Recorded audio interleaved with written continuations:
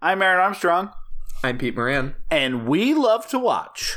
We Love to Watch says, the horse hates the cursed, of course. The horse suicide, of course.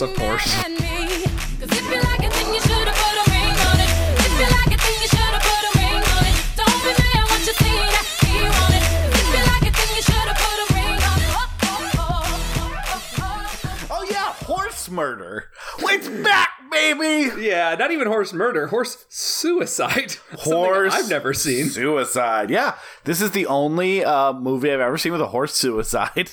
I've seen a horse misadventure in the Neverending Story, but never a horse being like, fuck all of this and technically into a turbine. Hold on, no. Technically. And everyone's there rooting for the horse, and then, didn't make it. Didn't swim deep enough, little guy. I don't think that counts as horse misadventure. That's a horse suicide. You're right, though. I forgot. Because in the Neverending Story movie, the horse doesn't talk, which feels like a really good decision. In the book, the horse does talk, and the horse says that it's killing himself. So you're saying canonically it's a suicide? Canonically, yeah, like we don't know the motivation, but there's nothing that contradicts that the motivation from the book wouldn't also apply, because the exact same situations are happening. So, as we talked about on that episode, the horse is sitting there going, I'm too sad to move, just let me die. I just watched Neverending Story finally with my daughter, and let me tell you, she had some thoughts on the horse suicide scene. Does she like horses in a particular way? Like, is she like, no. would be horse? She may evolve. I mean, I'm hoping not. She could evolve into a horse girl. Right now, she's a unicorn girl. I don't know if unicorn girls always equal horse girls. Maybe unicorn girls like... I like to think a horse girl is just a pragmatic unicorn girl. I feel like she could just like magic and rainbows, and in which case, a lot of things open up for her, I think, overall. And a lot of options, a lot of paths you can follow. The world's her oyster. Or in this case, her racetrack. Do horses like a racetrack? So she's just gonna be into like derbies and shit? Is there like a name for something where horses just get to hang out? Like a pasture? Pasture. There you go. Yeah, like I was thinking of like a chill space, but then the only other place I could remember where horses hang out are racetracks. But I feel like that's their job. They don't really get to hang on the track. Yeah, they specifically are discouraged from hanging. I think they're often turned into glue when they hang too much on the track. You hang on this track too much, you're not going to be on the track. Great. Well, not so great, because you don't just get to go back to the pasture. It's like that song, Life is a Trackway, I want to not be made to glue. Let me ask you a quick question, Peter. Do you think it is a poor podcasting strategy that in order to get most of our jokes, you need to have an encyclopedic knowledge of our podcast? I mean, aren't there like all those like D&D podcasts, and those are just essentially like, if you weren't listening from the first episode, fuck you. Here's the thing, if someone was like, oh, I'd love to know what that joke is from, can you name the episode where you guys started saying a horse is a murder, a horse, of course. A horse, abortion, of course. I'd have no idea. I don't have an encyclopedic knowledge of our own episodes. I just remember occasional things. Big enough for a wiki. Yeah, if someone could, we need, one obsessive fan who's not gonna kill us. That's important. We need... deeply, deeply important. We need the type of obsessive fan that likes to catalog things, but not eventually wear skin of the things it's obsessed with. So true. So true. So, yeah, if we could get one obsessive fan to make one of those things where the recurring joke started in this episode and then was also featured in 5 or 6 other episodes, do it, as long as, again, it doesn't lead to murdering and eating us. You know what, that seems a little harsh. They can murder and eat me. Okay, I'm gonna stand by my principles of not wanting to. Yeah, you've got a family, okay? Can we reassess the this offer, my sort of olive branch to the cannibal perverts out there on the day that my child is born? Well, even then, even if you have a child that's born, you have one dependent. I'm still on the Worthington scale of not getting skinned and eaten alive. I'm still one of. You have to have. At 2 kids, it's a coin flip.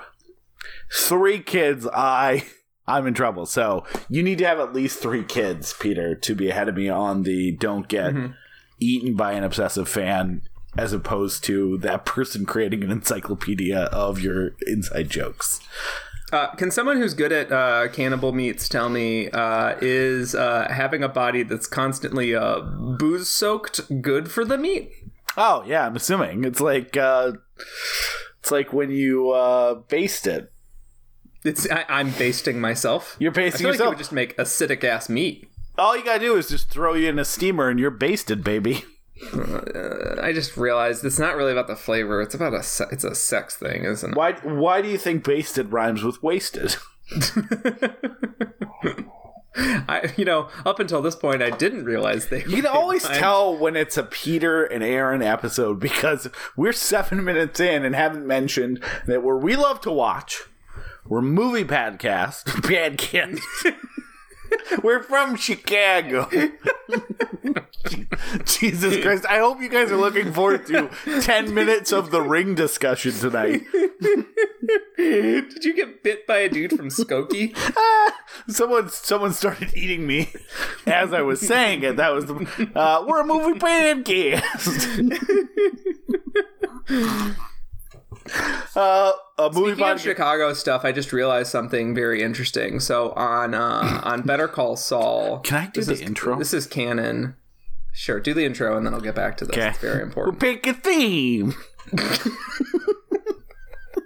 We do movies around that theme. So yours is now the rat guy in the crew. Yeah. Well, the first one wasn't an intentional accent, so I'm having a lot of trouble recapturing the magic. But yeah, and this month it's a double theme. I'm just gonna change accents, and it's Scream makes movie horror remakes, and this is our 4th episode of an 8-episode arc of the show. I don't know. We're doing The Ring, the 2002 Gore Verbinski remake of the 1998 movie Ringu, and the only one that we're doing this entire double month that is not a remake done decade plus after the original movie came out. This is not a new interpretation or a remake for a new audience. This is just an attempt to say Americans don't like reading. Let's do it again.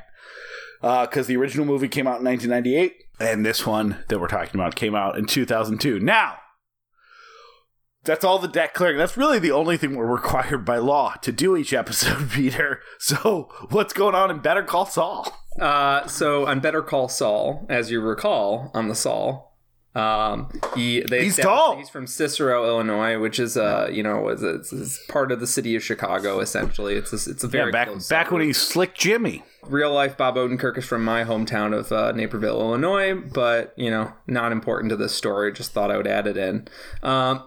He says he's from Cicero.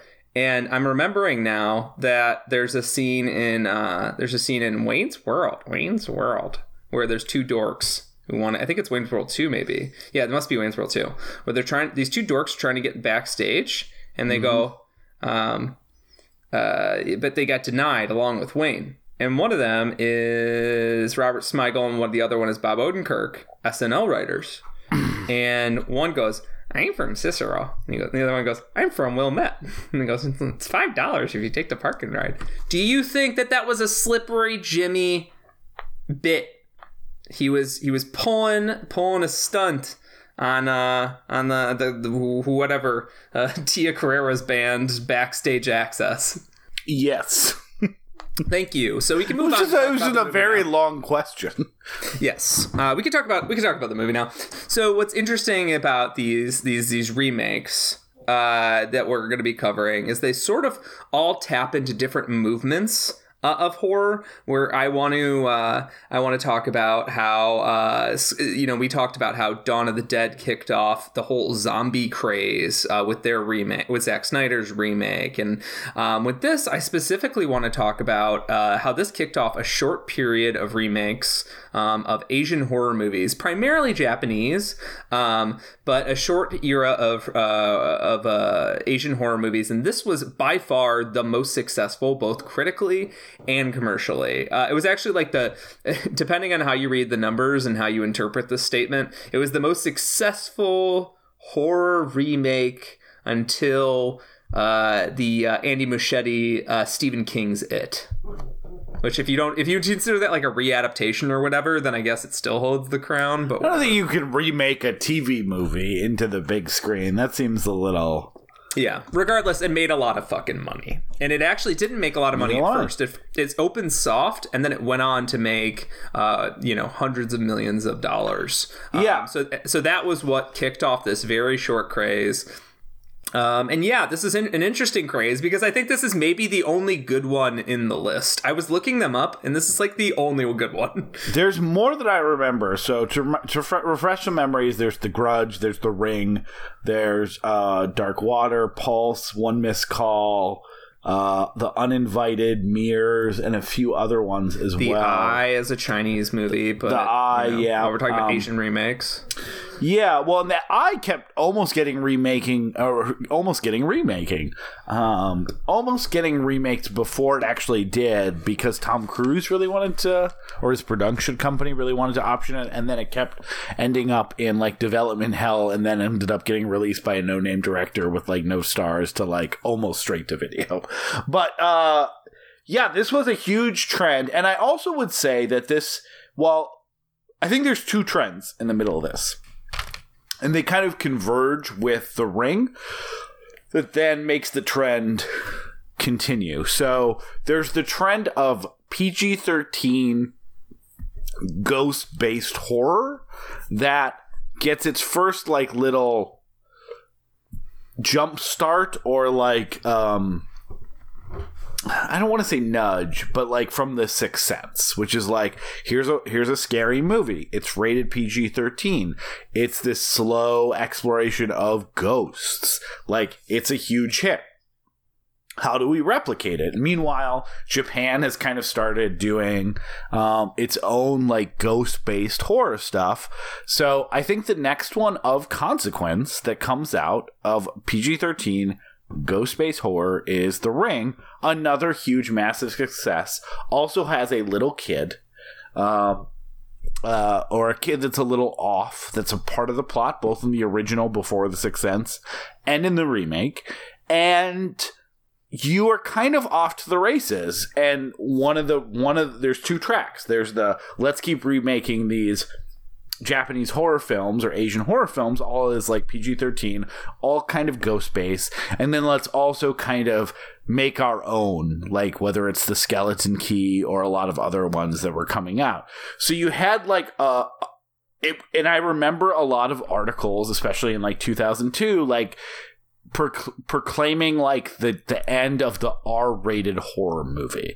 Like, we don't need gore to be scary. We don't need serial killers. We don't need all that kind of stuff. We just we do ghosts. We do PG-13. We attract a bigger audience. We make a lot more money at the box office. We're no longer talking like, $30 million or $60 million on a $10 million budget. We're making, hundreds of millions of dollars on a $20 million budget or something like that. And which is also why horror fans find it, one of the reasons horror fans find it so offensive is that like placing an artificial roof on your rating is not just offensive to like the art of what a creator wants to make, but also like horror was always a high return about pushing the limits, right? It was always about pushing the limits, which is yeah, that's part one for sure. Horror was about being transgressive. It was about, and for some people, that's just about seeing the grossest shit possible. Sometimes it's just about like depicting adult content and horrifying things and getting your nightmares on screen, or interrogating your own fears on screen. But the second reason is because horror was always a high yield property. Horror was always like a $2 million movie. Yeah. Yields $40 million, and you're happy with that. But they saw sort of this mainstreamification of horror, giving them a little bit more money, going after a bigger audience, and making it PG-13 as a sort of a compression effect on the movie, making all these movies sort of samey, and making all these movies sort of glossy and cheap, and filling them with just hot people that would attract the teens. And a lot of that is true.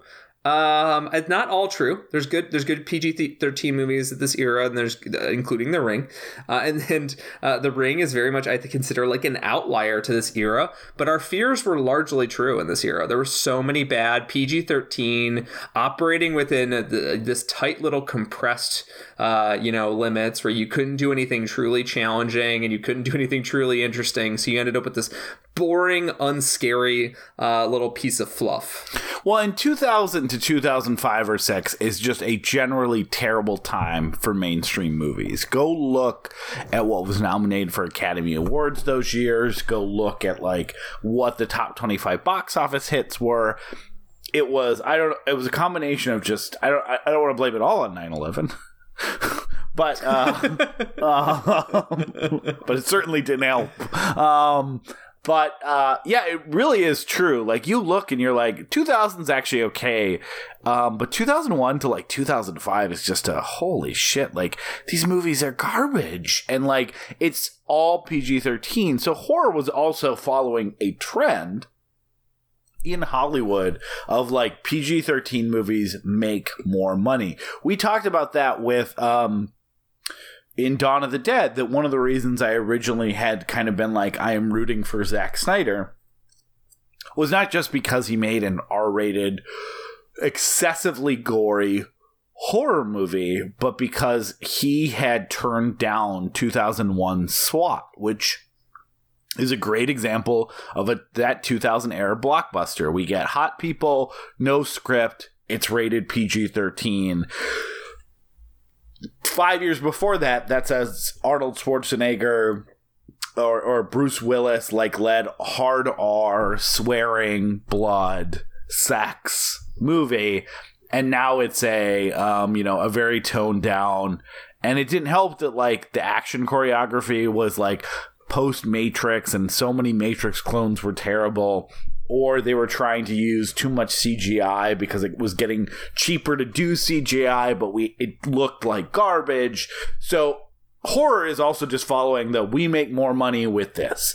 And I don't know if that like ended up being ultimately true.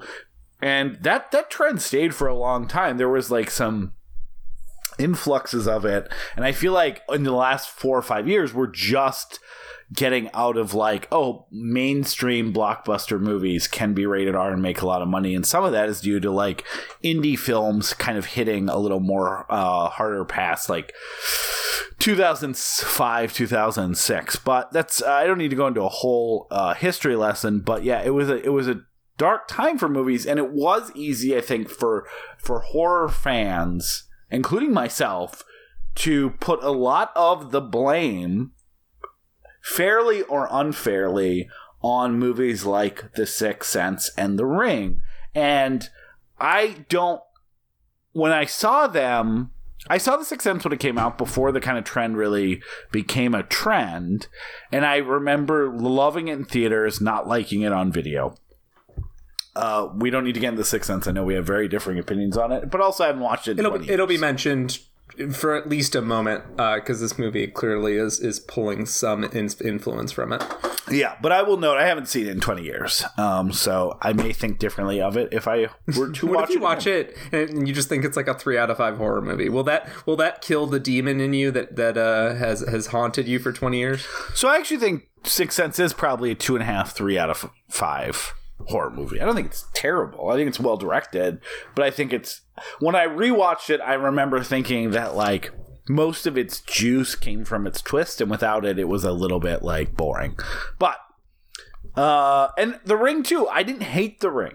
I thought The Ring was like a okay version of it, but I probably had a little bit less like, I'm not going to buy that. I have no interest. Like, I remember exactly where I was when I watched it. I remember thinking it was good. I remember also just being annoyed that this was the version of horror movies that we were getting, and that like definitely what hath The Ring wrought. Yeah, and then like and because it was already pretty like just not just for horror movies, just movies in general. Oh, good, a PG-13 scary horror movie. It can't be as scary as it should be. You know, I didn't go into it with a good attitude, and I still left saying I've never said I hated The Ring. The Ring is a bad movie. I just said I like my Letterboxd rating from a million years ago. 3 out of 5. It's fine. But yeah, and that trend kind of continued until we already talked about it. We're not going to get into it again here, but we got the reaction to that, right? Too, which is like, where's these reactions actually don't take that long. Like, we're talking about, you know, a 2-year time gap, but it's like it felt like a million years at the time, and it was like, where's the gore? And then, you know, you have Dawn of the Dead, you have Saw in 2004, and then the trend becomes this ghost PG-13 type horror movie, and J horror remakes goes out the door, and you end up with torture porn, which, again, just like all the genres, there's great examples of torture porn, there's garbage examples, and ultimately, Peter, I think you and I would, as like adults who aren't as impacted by those trends as much, would probably come down equally, even if we maybe felt differently 20 years ago or 10 years ago, that J-horror remakes or PG-13 ghost horror movies has the same level of success as any mini trend in Hollywood. There's good examples, there's bad examples. Yeah, I mean, the list I just came up with was what, 10 options, and this actually seems pretty light in good options, to be honest, from a remake. Yeah, one out of 10 is good. I would say that those numbers are probably true for zombie movies.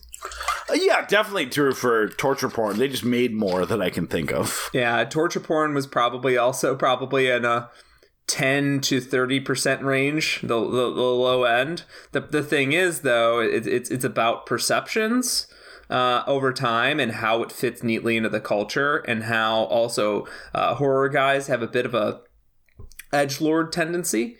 Speaking as a horror guy, who was at 16, like, I'm not watching any more of these PG-13 horror movies. Like, I had an edgelord tendency where I assumed if it didn't bring the gore, if it didn't bring the violence, that it wasn't worth it. Whereas now, looking back, I'm like, that was never what I was looking for with my horror. I was never actually looking for the most violent shit I could see. I was looking for two things at the time, which is not necessarily the same two things I'm looking for now. One, I've always been looking for dread. As someone who's generally an anxious person, I like the idea of delving into this externalized dread where I'm thinking about a separate threat from, you know, my everyday normal sort of anxiety, my banal, awful anxiety, and getting to enjoy sort of like reveling and feeling control over this artificial anxiety experience. And then that's remained. I'm more of a dread guy than a horror guy. I'm never much of a slasher guy because a lot of those movies don't fill me with a sense of dread. Some do. I like The Burning. Halloween's one of my favorite movies. But but also the thing I was looking for at the time is I was a teenager, and I was looking for something that would shock me. I was looking for to push whatever the transgressive limits were to what the genre were. I wanted to see shit I'd never seen before because I was a teenager. I hadn't seen anything before. And now that I've seen a lot of these, like the Martyrses and such, while I love Martyrs, I like the Hills of Eyes remake. I like a lot of these extreme movies on occasion. I like Fulci stuff. I was never actually looking. I mean, now I'm not looking for the most extreme experiences. I'm actually just looking for the best dread-filled experiences, and I have a belief about, what is the best way to accomplish that without sacrificing what it is, sacrificing the integrity of the film itself. Yeah, I think that's right. It just felt prescriptive as opposed to natural. There's great PG-13 movies. There's great PG-13 horror movies. It just felt like, it felt prescriptive, and because it was, or at the very least, it was in the sense that, like, the shit I was reading that was, like, industry stuff, like, and people may laugh, Entertainment Weekly, or like just news articles that were linked to like Hollywood Reporter or Variety or stuff like that, like, was all about how that's kind of like putting a name to a trend line that may not be as like clear from a business decision, besides just like the remake of The Ring made buffo box office. Like, how do we get in on that? We can option The Grudge. Great. Like, you know, but you also just have all these like Hollywood executives. I remember reading all these articles about like breaking down the math of like what your top brackets were for an R-rated movie versus a PG-13 versus a PG, and like where you lose. Like, I remember reading all that, and it emphasized for me that it was a business, but it was a business that was specifically basically going like, I guess the equivalent would be, we found as a store that stocking Blu-rays isn't as good for us as like stocking sheets. So we're going to get rid of the Blu-ray section and start having more and more sheets. And it's like, but I want Blu-rays.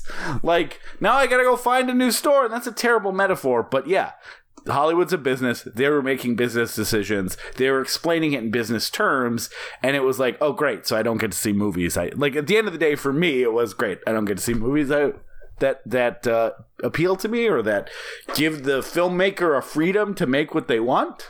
Awesome. Or if I do get to see those, it's with terrible budgets and terrible special effects, which were already garbage in most high-budgeted movies.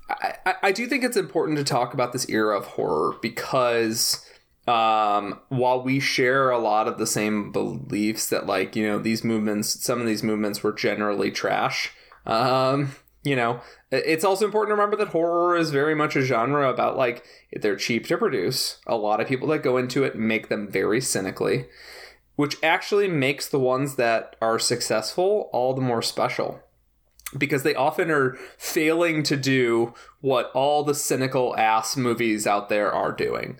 So, like, The Ring makes a lot of choices that those other movies aren't making. And one thing I want to note here, because I don't think it ultimately matters that much, but it's funny.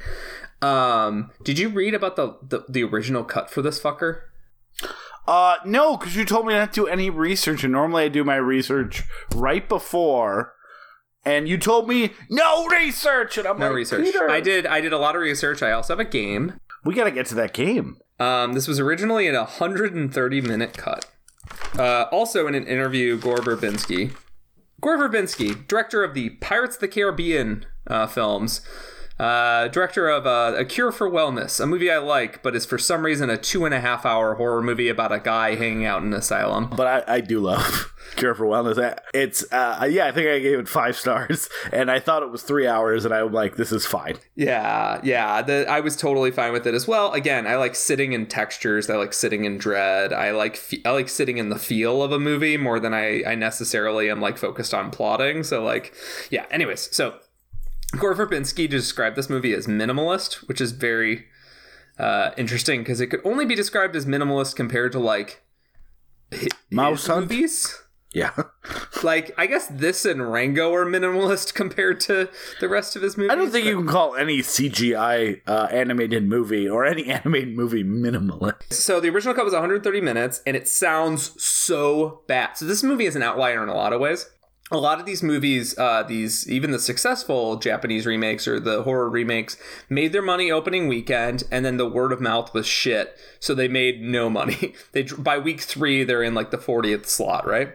And there is a subplot that is entirely cut where Chris Cooper is a pedophile murderer or something, and he goes to Naomi Watts, who's a reporter, and is trying to like help clear his name or, you know, somehow clear the story. And she ends up at the end of the movie, the end of The Ring. She ends up having a choice to make on who to give the tape to, and the end of the movie is left ambiguous, and it's sort of like a beautiful like horror movie ending because it leaves you with a sense of dread. It's open-ended, but like you know what's going on. It's very similar to the end of It Follows. The story is not quite over, but the story is over. So hold on, Chris Cooper's in the cut? Yeah, Chris Cooper was in a lot of the movie.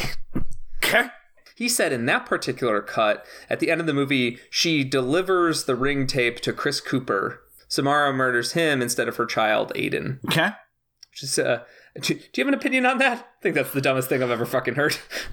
It does match a little bit more. Well, it both matches and completely diverges. So I did watch Ringu, also known by people like Peter as Ring, for the first time right before we were recorded this, essentially. And because the length is so different, you're talking like 85 minutes compared to 110 minutes, my gut was telling me that the kid was an ad. Like, the whole kid thing, that's an ad. They had Sixth Sense. They're like, throw a kind of a weird kid that's barely in the movie in there. It felt like you cut out the kid stuff, you're going to end up with an 85-minute movie. That's not the case. That kid's there. Everything is essentially there. The only, like, I think time difference is it spends more time on a few different areas and has a little more fleshed out time, especially as part of like the investigation also takes longer. And there's more symbolism. There's just, you know, there's not like a clear subplot or plot. There's much different reasons why Samara has powers and how her mom died and a lot of other stuff, which I don't know if we want to get into at some point during the actual movie. During the quiz, we will. I was actually very surprised at how close the movies were, but Ringu ends with the kind of notion that you can't just make a copy of the tape. Someone else has to watch it, which is actually how I remembered The Ring ending, but it doesn't. There may be an implication of it, but it's not as clear cut. So I think in that way, yes, it makes sense that someone had to watch the tape because that's straight from Ringu. What makes less sense is in a movie that's generally a faithful remake, just fleshes out and adds in generally holistic ways, that they added a whole subplot that wasn't in the original movie. And it's something that, like, the movie is not about child predators, and it's not about It's not about that. It's to concoct a Deus Ex monster, a Satan ex machina that can come in at the end of the movie and just be a convenient scapegoat to take the tape at the end to clean up the rest of your plot is one of the dumbest decision-making skills I'd ever heard of. And I'm so glad that we got the movie we actually did. And that was actually from the original R cut. So it was like 130 minutes long. And there was this pedophile plot. There was more gore and murder that was cut out. But some of the gore sounds borderline hilarious. Like, so how does Samara die in this? Her mom puts a bag over her head and throws her in the well. In the original cut, apparently, the mom chokes her and it doesn't work. And then she hits her over the head with a rock and that doesn't work. And then she hits her head against the well and that doesn't work. So she just throws her in the well. It's like, the way it reads on paper is very funny to me because it's essentially a woman trying to kill an unkillable child. Did like fucking Gore Verbinski just watch like Austin Powers and like had the Will Ferrell part in his head? I'm not quite. I'm very badly burned, but I'm not quite dead yet. And the mom's like, "Oh God." Like, dragging the kill out is like torture porn shit. Oh, torn. And then also, apparently there was a long CGI montage of the tape being created inside the VHS player of like the sort of like curse wrapping onto the tape in some way. Like all of this shit sounds awful, right? Yeah. So like, so somehow he's like, I guess he's good enough to go, oh, Yeah, I have a lot of bad ideas. Let's just go back to the good movie. Yeah, that I'm remaking. And let's also consider the fact that a guy who made a movie where floorboards crack to the point that the floorboards drop down, and then an actual fucking TV in a movie about the killer TV tape knocks Rachel into a well. Like he's like, yes, this is my minimalist film. Yeah, he whatever instinct that was really stopped by that third Pirates of the Caribbean movie, huh? I don't know. Pirate War! Like, what? Pirate so basically War? he was making a bad movie, and then the urge to cut it down to a PG-13, very, like, not minimalist, but a PG-13, very lean, very character-focused film that's mostly about 3 characters and no one else, actually really improved the film, whereas, like, the other movies, like, shit, like, nothing could have saved the One Missed Call remake from being bad. Like, nothing on Earth. No. I mean, maybe if they answered it. Yeah. And also the One Missed Call remake is funny because, like, One Missed Call was Takashi Miike being like, I thought Ring was scary. I should make a movie like Ring. And then half the scares in the movie. We're making remakes of rip-offs of The Ring. Yeah. I have a quiz. Let's do the quiz. We got to get to the actual movie. Yeah. So, I want to do this because I don't know when we're ever going to be able to talk about Ring. I would love to do a Japanese, like, Peter. You know, spoiler alert. We're talking about it right now. Are you here, Peter? Can you hear me? I just said a bunch of things about it. Peter. 6, Peter. 5, Peter. 4, 3. So I wanna talk about the franchise in general, because the franchise is... How many rings are there? We'll get to it. That's part of the quiz? It's a tough question. I do know when I looked to try to stream Ringu, it was somewhat complicated to find what I wanted to watch, searching through Amazon. Anyways. So, there are a lot of films. The answer to how many there are depends on whether or not you consider a TV movie or TV shows part of it, whether you consider unofficial Chinese remakes part of it. Like, it's a complicated question, so let's just get down to it. So, let's get down to brass rings. In the films Ring and The Ring, Samara, or known as Sadako in the original, has supernatural telekinetic powers. So that's part of that's obviously part of The Ring. That's one of the reasons that she's murdered, is because she's pushed off into the barn, and that amazing, weird, creepy, like owl's nest thing. Yeah, in the barn. That seems like a kind of one of those, like, no, it's a bedroom. Like, we don't want you to die, but, like, obviously it's, be careful, I guess. Obviously, the horses are gonna talk. No, the horses are gonna keep you up. I would we gave you the TV. I would recommend no running. I wouldn't jump on the bed. I wouldn't roughhouse at all.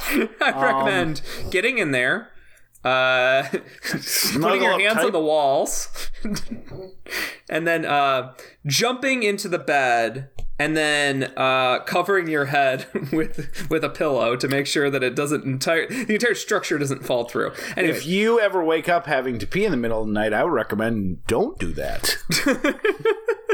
I recommend wetting the bed. You could figure it out later. Wet the bed, wet the TV, all safer. Yeah, she's a very wet ghost, I would say. Lots of water involved. So Sadako Samara has a natural telekinetic power. Supernatural telekinetic power. How do they explain it in Koji Suzuki's book from 1991? Her mother made a deal with demons for healthy horses, and she was punished with Sadako. Her father is not the father, but is in fact a paranormal investigator just there to investigate Sadako. Her mother found a strange object from the sea. Her father was harmed in a nuclear reactor incident. I mean, I just watched this movie, so I'm pretty sure it's 2. No. Her father is in the original book. Her mother found a strange object from the sea, and there's like implications in Ringu. There's implications in Ringu that her father was a sea demon, like a Poseidon kind of guy. Yeah, because they go to the sea, but he was also a paranormal investigator who did weird ESP magic stuff. Yeah, but that's not the reason why she's considered in the original book. She's considered natural telekinetic powers. It's that her mother found an object from the sea, and it's weirdly like a Lovecraftian stuff. Yeah, as you were saying that, I'm like, well, the one that on paper interests me the most is 3. Yeah, but I wish they would have gone that way. Yeah. I'll give you a half a point because I do remember from Ringu that from Rango. From Rango. From Rongo? That little lizard guy is up to no good. I will give you half a point for that because I forgot that the father's a paranormal investigator in the original Ringu. Yeah, it's weird. It's bizarre. Like that he was just prized for their mom and the daughter's ESP ability and took him around as like a part of a magic show eventually.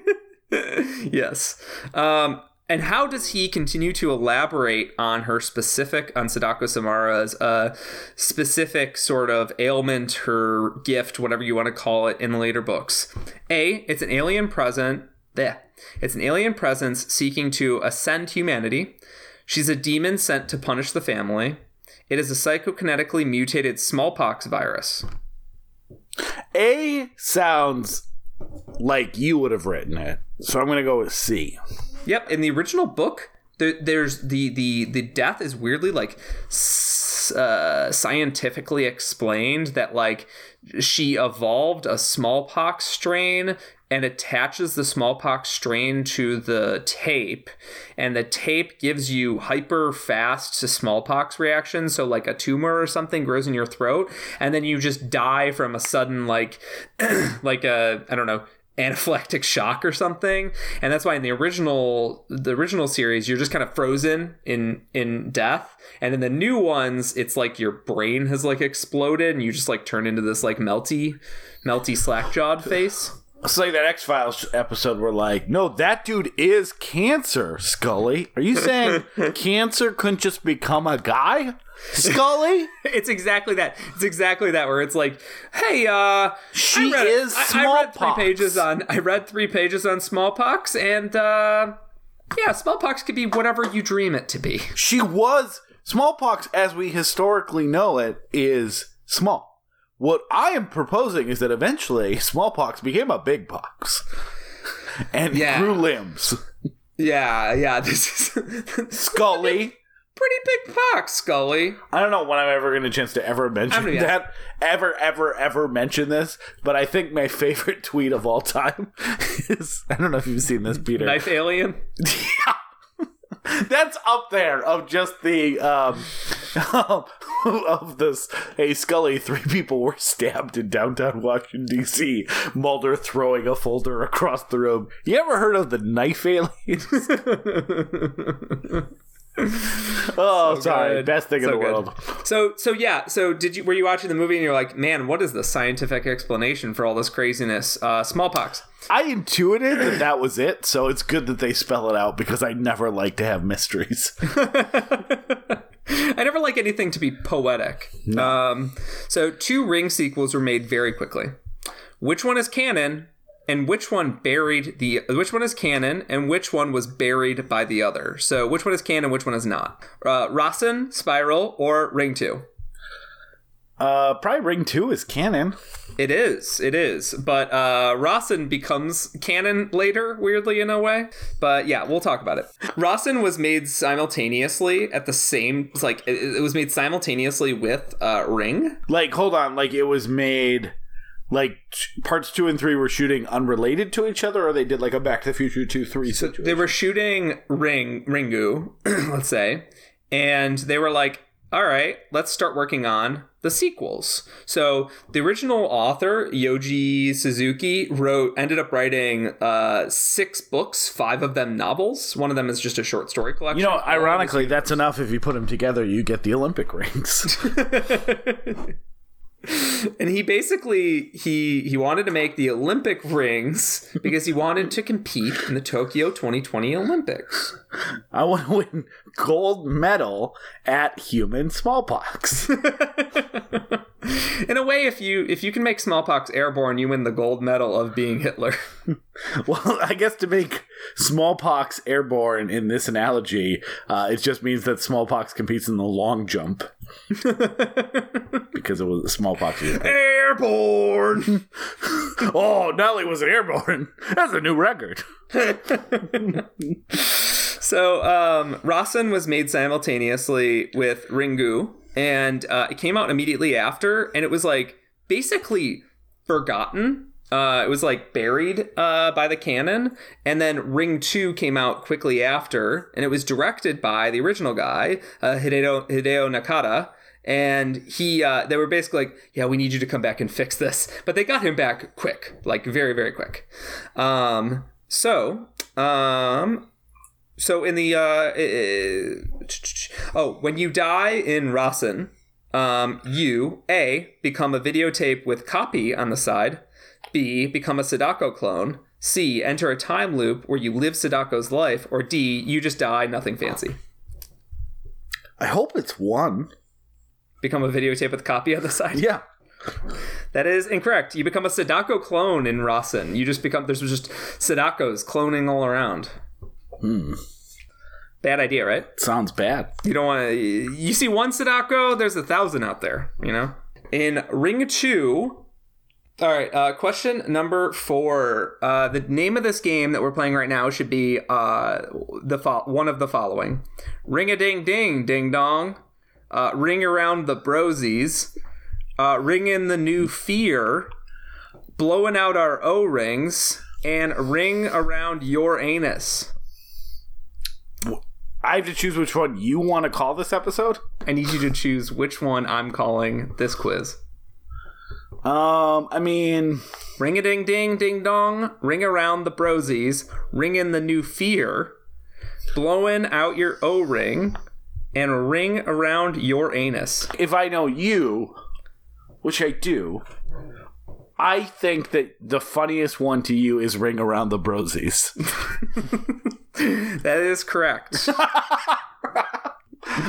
Well, I'm glad I do know you as well. As I also wrote all of them, so. Well, I know, but I'm saying, like, if knowing you writing those 5, which one you would find the funniest? I think it's that one. Ring around the brosies is the biggest stretch. Ring-a-ding-ding-ding-dongs also makes me laugh. Blowing out our O-rings. It's too gross. We don't go gross for that potty humor.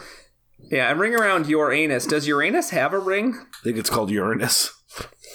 Based on all the science videos my daughter watches. Uranus. they don't even want any. Like, when we were kids, it was like, once you figure out what an anus is, you could make jokes, but you are usually learning your anus before what an anus is, and now they've just, like, done away with that, like, when you are able to connect those dots, why it's funny. Great moment in elementary school, and they're like, no, it's Uranus now. Way more entertaining to make butt jokes than it is to learn the planet, so. I know, and that's why, candidly, I think that people are right to not believe scientists about masks. In Ring 2, Sadako's revealed to have... Oh, wait, there's still more quiz? Sorry, I thought that... there's so much more quiz. Why would you say the name of the quiz in the middle of the quiz? That feels like a wrap-up quiz question. It sure does feel like it. It just felt more fun to throw it in the middle. Okay, well, I guess I'm keep remixing going. on the fly. In Ring 2, so the sequel to Ringu, Sadako is revealed to have reincarnated as the small boy, Yuichi, B, lived in the well for 33 years. C, actually have been her mother, who she threw in the well and replaced. Was actually her mother threw in the well. No, she actually lived in the well for 33 years and grew to adulthood. That's nice. Yeah, I guess. I don't know what she was eating down there. I haven't seen the movie. I mean, thankfully, as you get older, you get tall. As you get older, you get taller, and that is perfectly suited for a well-living situation. Yeah, it's got all the space. Do you think when her mom threw her down the well, she said like a cool like Arnold one-liner, and she was like, "I hope you live well." Well, this was fun. We're both gonna get murdered by Sadako. So question number blah. So we know that the novel was adapted. Japan adapted it first. Which country of these three adapted it next after Japan, and in order? Number 1, Japan. Number 2, the U.S. And number 3, Korea. Which country after Japan? After Japan made their adaptation, which country was next to adapt the original book, Ring? So Japan? Yep. So actually the movie, this is a trick question. Ringu is not the first adaptation of the book. I saw one from 95. Is that the one I'm thinking of? It's a TV movie. So Japan went twice to first, which makes sense, I guess, in a sense. But they made a TV movie and then pretty quickly made the actual movie that we all watch. Then who is next, Korea or the U.S.? Korea? Yes, Korea made a movie called The Ring Virus that I'm very interested in seeing, and the U.S. made why couldn't they have just called it Smallpox? Like, we already know what the Ring Virus is. It's how many more of these we have? We got a few. Hideo Nakata has directed how many of these movies? 2. 4. He directed Ring 2. Is one of the questions how many rings are there? How many rings are there? It's like fucking 8. There's 8 rings? I think you said 6. There's the original, there's the TV movie, that's 2. There's Rasen, there's Ring 2, that's 4. There's Ring O, Birthday. There's the final chapter. There's Ring Virus. There's Sadako 3D and 3D 2. There's Sadako. Wait, one of them is Birthday. One of them is a Ring 0 Birthday. Okay. Yep. So he directed 4. He directed Ring. Then he directed Ring 2, so the sequel to Ringu. Then, after after Gore Verbinski stepped away from remaking the Ring 2, the sequel to The Ring, he made that. He came to America just to make The Ring 2. And then in 2019, he made Sadako. Sadako 3D is a Japanese movie. It's a sequel to... which of these movies? Ring Kanzenban, which was the TV movie, Ringu, Rasen, Ring 2, US Ring 2, Final Chapter, Ring, the Ring 0, the prequel, or the US Ring 1. So they made a movie called Sadako 3D. Which movie do you think was the sequel to? Ring 0. Great random guess. It was actually a sequel to Rasen, which was a non-canonical movie up until that point. I think I'm getting car sick. I know, dude. This took me so long to suss out. In Suzuki's third Ring novel and Sadako 3D 2, so both the third Ring novel and the movie Sadako 3D 2, so the sequel to 3D Sadako. You might as well be saying nonsense at this point. Like, I'll say D, Peter. Answer 1. We discover, so this is a pretty big revelation in the third Ring novel in Sadako 3D 2. Answer 1. We were in a simulation. This was all Sadako's dream, and now that her bloodlust is sated, she can become a good girl. And 3. Sadako is an alien plot to destabilize us for our addiction to technology. 3. No, we were on a simulation. This was like the Ring series ended up being a Matrix thing. Great. Well, you don't know. Maybe the 13th floor was big over there. You don't know. I think that's a form of just like cultural assumptionism, a thing I've decided exists, where you assume which American movie was popular in other countries, and a lot of simulate, maybe Virtuosity. You don't know. Tons of stuff happens in the Matrix movies, which was released as Virtuosity 0 Birthday.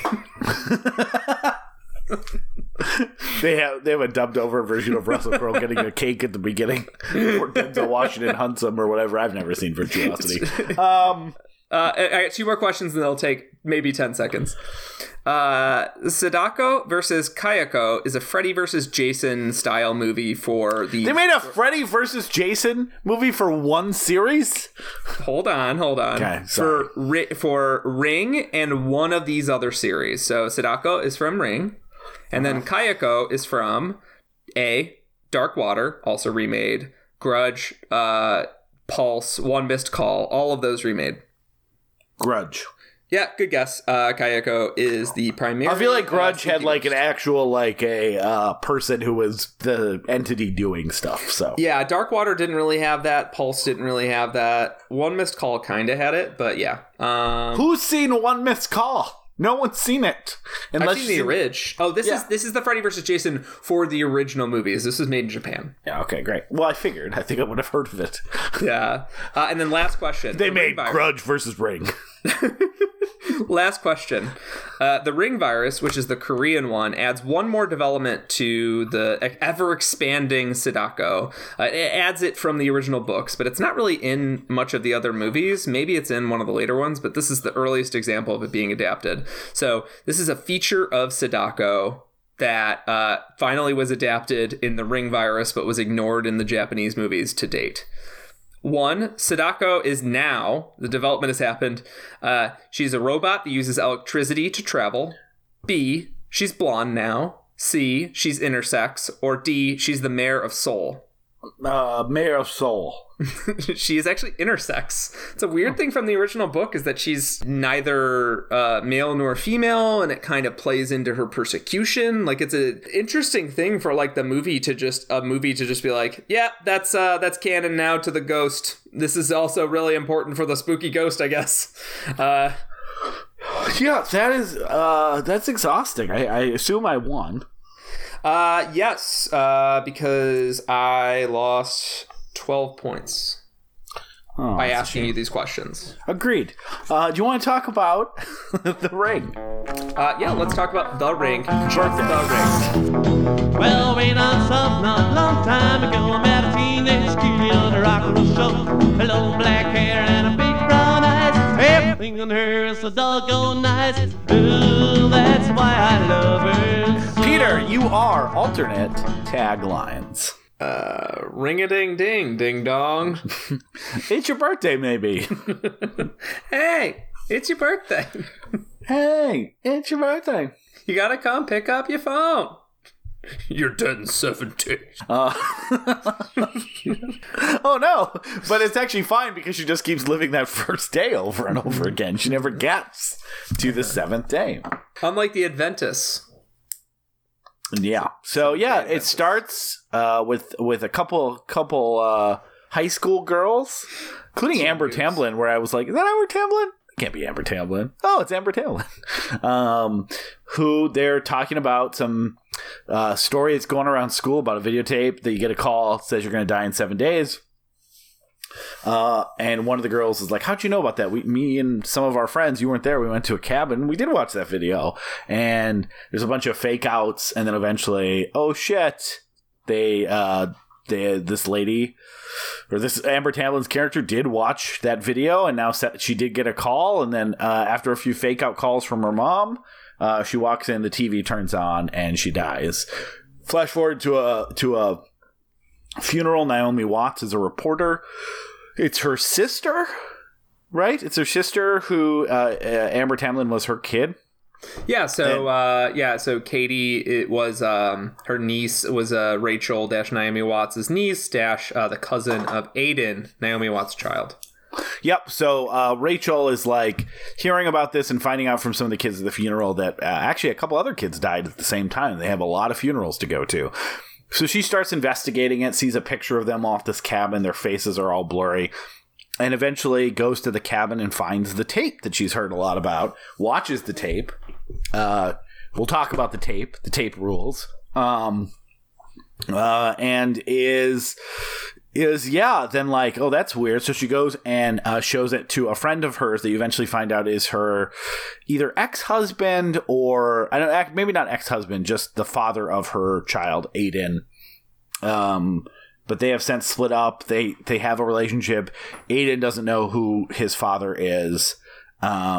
But they have a lot of access to video editing equipment because she works at a station, and I guess he does stuff with video. Very convenient that he has all this like production level video editing equipment for his job in his apartment. If it had been like, I don't know, a DVD that they had watched, he would be probably shit out of luck because he had not upgraded from VHS to DVD. But so they start VHS. DVD no. Yeah, he DV don't. He's like, oh no, I still want laser discs. I chose HD DVD, not Blu-ray. I'm fucked. When I see someone with a laser disc, I say laser tisk. Is that what you say? No. Seems Set like a cool phasers format. to tisk. So dumb. So they she shows him the tape and goes, weird tape, huh? And then the phone rings. They don't answer it. She did get the call saying 7 days. It's like, oh, normally they just say the time and the weather. But so they start looking into the tape sooner in more detail and like really like figuring out what's at the edge of the frames and analyzing it frame by frame. She makes a copy of it and notices that the tape itself also doesn't have like the magnetic strip tracking that shows where the tape is made. And he's like, well, that's impossible. That's how you record to a tape. There's nothing in the world that can create a tape that doesn't have like a time imprint unless that just means the tape is blank. So they eventually kind of notice like a lighthouse and some other thing that leads them to this island where they find that there was some weird stuff that happened. There was a girl, all these horses died, bad stuff happened on this island. Would you say she was a horse girl? She's a horse girl? Well, actually, no, I wouldn't say that. What's the opposite of a horse girl? She's specifically not a horse fan. She's an anti-horse girl. I don't know. Goat girl? She hates horses. And every girl is born either loving goats or horses. That's what I say.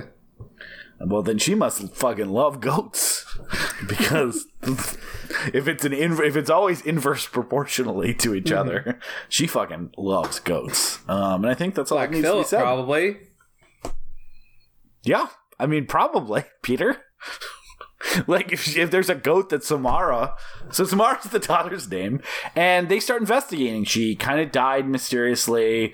The mom, who's featured heavily on the tape, committed suicide, and all that's left is old Brian Cox in his house, who's like, yeah, I'm sick of people coming in. Reporters every once in a while want to know what happened with the horses. Don't want to talk about it.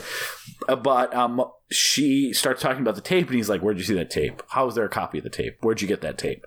Meanwhile, her ex-husband, the son, Aiden, has seen the tape, so there's even that much more like, hey, we're starting to get all these weird signs. Weird things have started to happen. They can't take photos of themselves. She was able to, like, pull a fly off of the tape while it was paused and all these other things.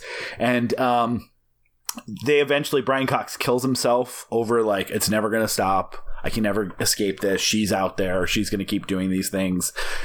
They find out that, hey, they go to the room where Samara used to live, and they find these tapes of her in a mental institution that are like her saying that there's going to be evil done, and she just wish she could help it, but she just can't stop it.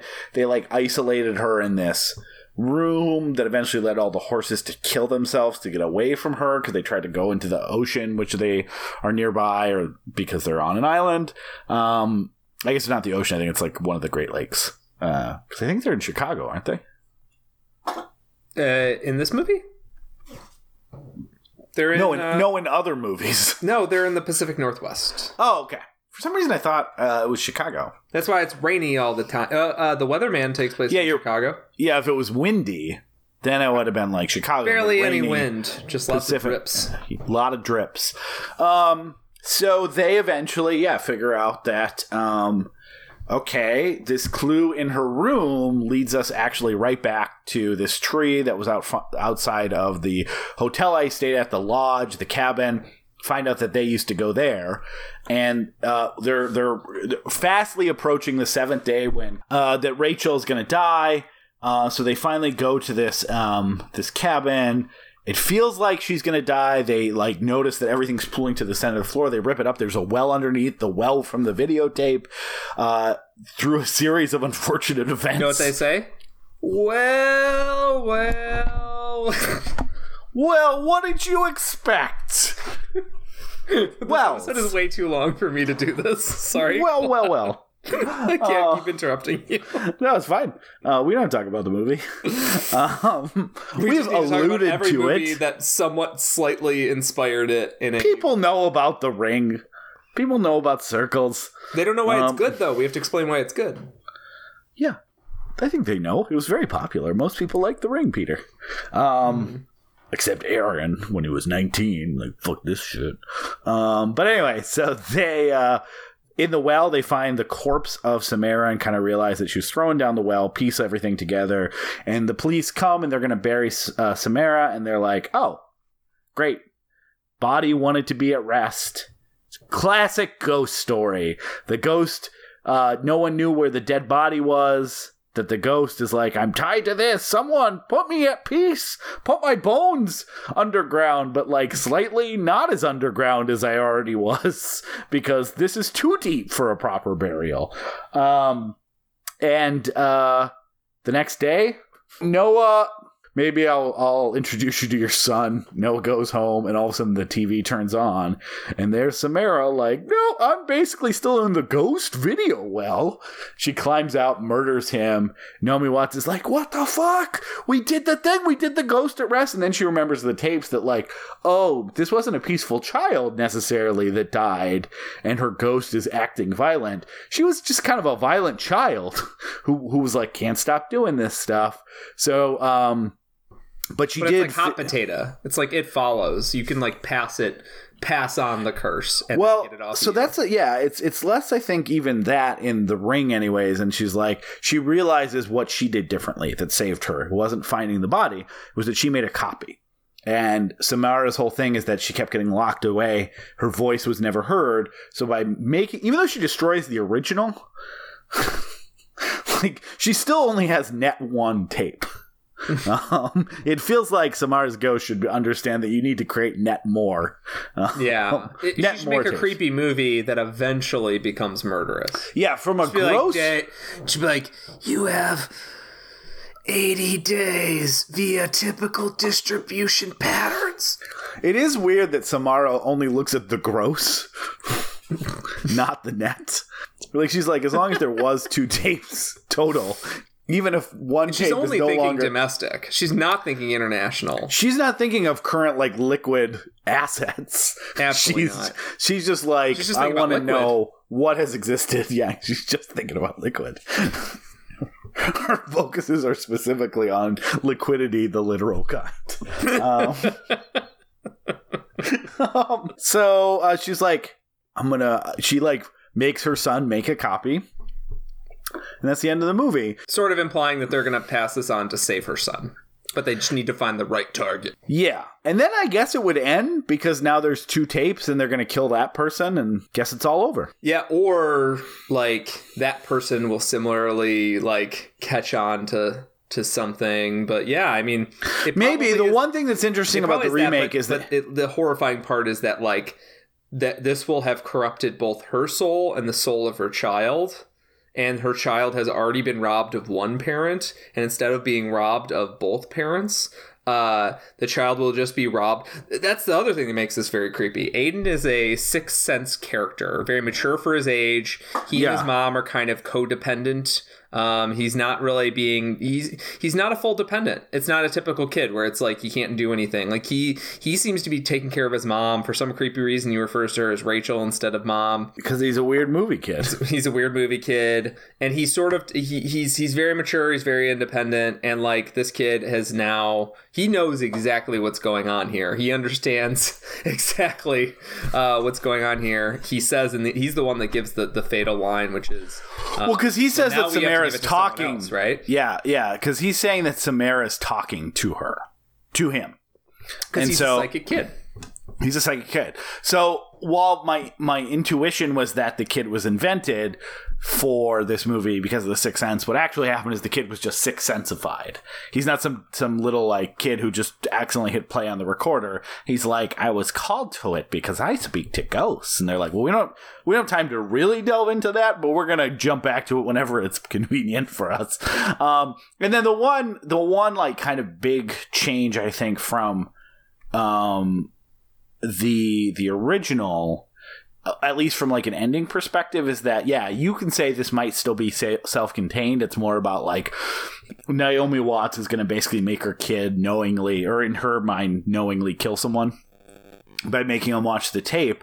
In the original ends with them driving away and hearing something on the radio about everyone knowing the way to save yourself is to make someone else watch it. So like it's become part of the myth. So I think you could in some way say that in the original Ring, it's this idea of this is going to spread because everyone knows how to save themselves. And in the Ring, it's more about it's not really worried about this becoming a virus, a smallpox type virus that spreads around, but more about the cost to Aiden and Rachel. So I saw this for the first time since it came out, and I liked it quite a bit. There was points in the middle where I was like, oh, is this just a straight up masterpiece?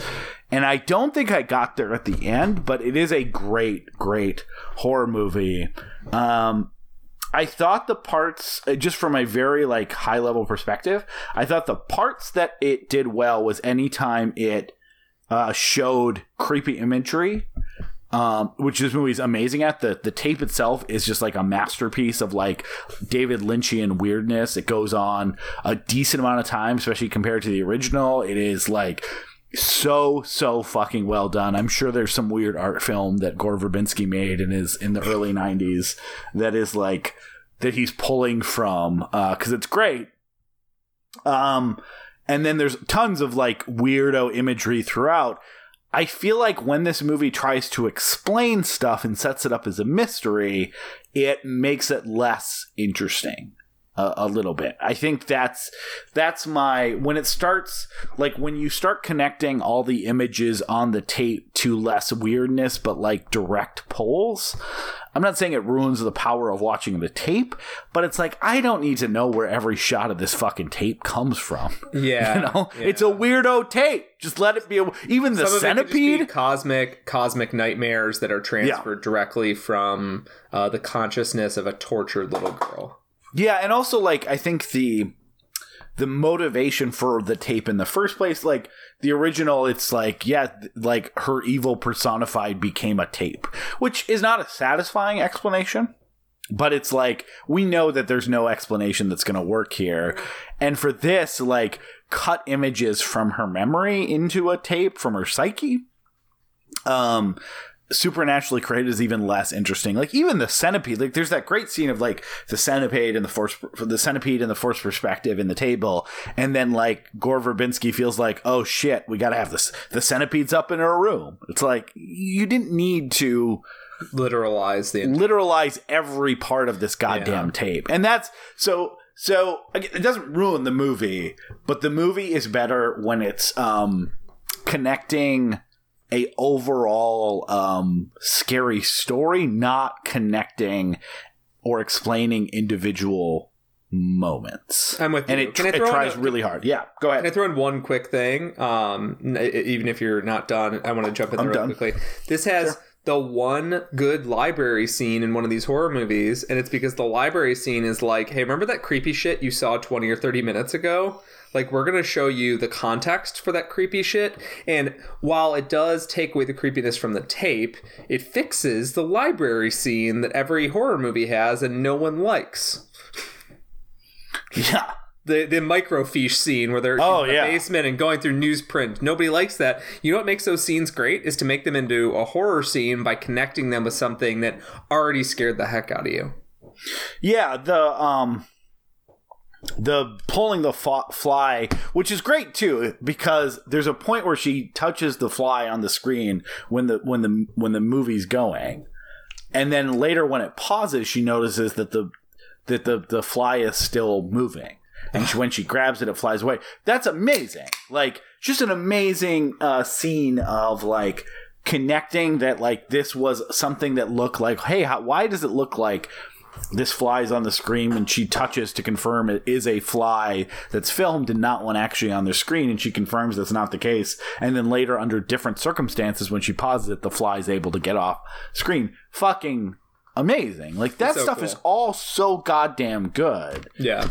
It's just like, it has a little bit of Phantom Menace problem where it's like, I can't just let this video exist as weirdness. I need to explain how each part of this video makes sense. I agree with that. However, I love the Sadako origin, and I think it's super important that we, like, go back to the farm. We find out the story. Yeah. We go and talk to random locals, and, like, we get a sense of what it was like to live with her family, a family that originally wanted a child so bad, and then day by day of this child's poor life, they grew to resent her, but this ended up being a psychic child who had, would not be forgotten. And so how do you feel about the twist ending? And then obviously it's pretty twisty. Let's get into that. So I love it. I love it too, because I think that'll help us kick off into what the themes in the movie are. Because it's so good at knowing how horror movies and ghost movies end, right? Which is, it doesn't even need to explain. Like, it doesn't explain that, like, the bones needed to be at rest. It just understands that is such a common, I don't know if it's globally or, like, American culturally, like, oh yeah, of course this child ghost is angry. Its bones are floating in a soup. Like, it's a gothic horror thing. Like, if your old castle that you got from your uncle is haunted, you got to find out where your uncle's bones are and bury them, and then all of a sudden that Victorian mansion's going to be. It's how you kill vampires, right? Or something, like you find bones and set them on fire. You go back to the origin point of the trauma, basically the body itself where the trauma was inflicted. Exactly. And so it plays it like a exciting, scary climax. It doesn't give it a short shrift, and it happens late enough in the movie that unless you're like obsessively like watching it with display on to see how much time is left, it's like 95 minutes into the movie. If you saw it in theaters, if you like weren't paying attention to the clock, you could reasonably assume that enough has happened that the movie is time to end. And it also, we know that Rachel is gonna die, and so the fact that she doesn't die feeds into our assumption that they did the thing that the ghosts needed. And so when it turns out, and even again, it spends time on all of it, everything you would see in an ending to the movie. It's not like then it does it and they go home and it happens, right? Like, they do we're driving home, we're looking at our kid. They talk about maybe come by soon, I'll call you to reconnect with the kid. Like, it spends the time that you would expect in a denouncement of a movie where you get a happy ending. And so that stuff is so important to making the rug pulling later on really work. If it hadn't committed to really giving us the full ending at the right time, you end up with a twist that feels cheap. Instead, you feel like something that, like, oh, much like the characters have misread the situation, the audience has misread the situation. It's both playing on our cultural biases of what a ghost needs. It's really, if anything, Peter, it is ghost, but actually. And I think it's actually a very interesting. It's a pretty interesting way to treat a ghost story. I've seen other movies do this since, but the idea that you can go back to the corpse and somehow undo the trauma is not right. The way you undo trauma is not to just like pay homage to the one person that was hurt. The way that trauma is satisfied, weirdly enough in this case, is that you discuss the trauma, you spread the word, all she wants was a girl who was hidden in a well, or was thrown into a well. A girl was hidden in a barn, who was locked up in an asylum, who was treated as an outcast in her own family, in her own little island town. She just wants her story to get out there. So you save yourself by passing on the word. And that person saves himself by passing on the word. And no, the curse is not proportional. But it doesn't seem to matter. It doesn't matter to the horror. And you're left for the first 90% of the movie thinking that witnessing is the transgression, that paying witness. You saw this horrible thing, now you got to pay. But witnessing is the purpose. Witnessing is the goal. It's not just that she's trying to spread this ring virus to not just trying to spread this ring virus and get this imagery out, as rough as it is, to scare people. She wants people to know that she suffered horribly and was forgotten about, and nobody paid for it. Yeah, but also the kid's just evil, which I kind of like. Like, it doesn't work as much from a thematic standpoint, but like it doesn't count as a stand-in for a abused minority, but it does count as a stand-in for how trauma ripples through the years and how trauma can't be undone just by giving someone a good burial. Yeah, I also think it's about sure, the kid's evil. I just don't know if the kid's evil in this version. The kid's definitely evil in Ringu. I think the kid had powers and then was turned evil by how her family feared her. I don't know, though. Maybe turned so, sure, I don't know if she was evil or turned evil, but if you buy Brian Cox's story, and I guess depending on your interpretation of the movie, it's that he has and part of it's because Brian Cox is tough to take stuff from, A, because he's a very good actor, and B, he very often plays trusting characters that turn out to be evil. So let's just take him at face value, where he says, because there's nothing in the movie that directly contradicts this, where he's like, hey, my wife wanted a daughter. She wanted to be a mother. She tried so hard. But, at the end of the day, we couldn't control the evil she was inflicting upon people. So it's kind of I think you can do a little bit of choose your own adventure, and I think both interpretations are valid. Is it a Omen situation?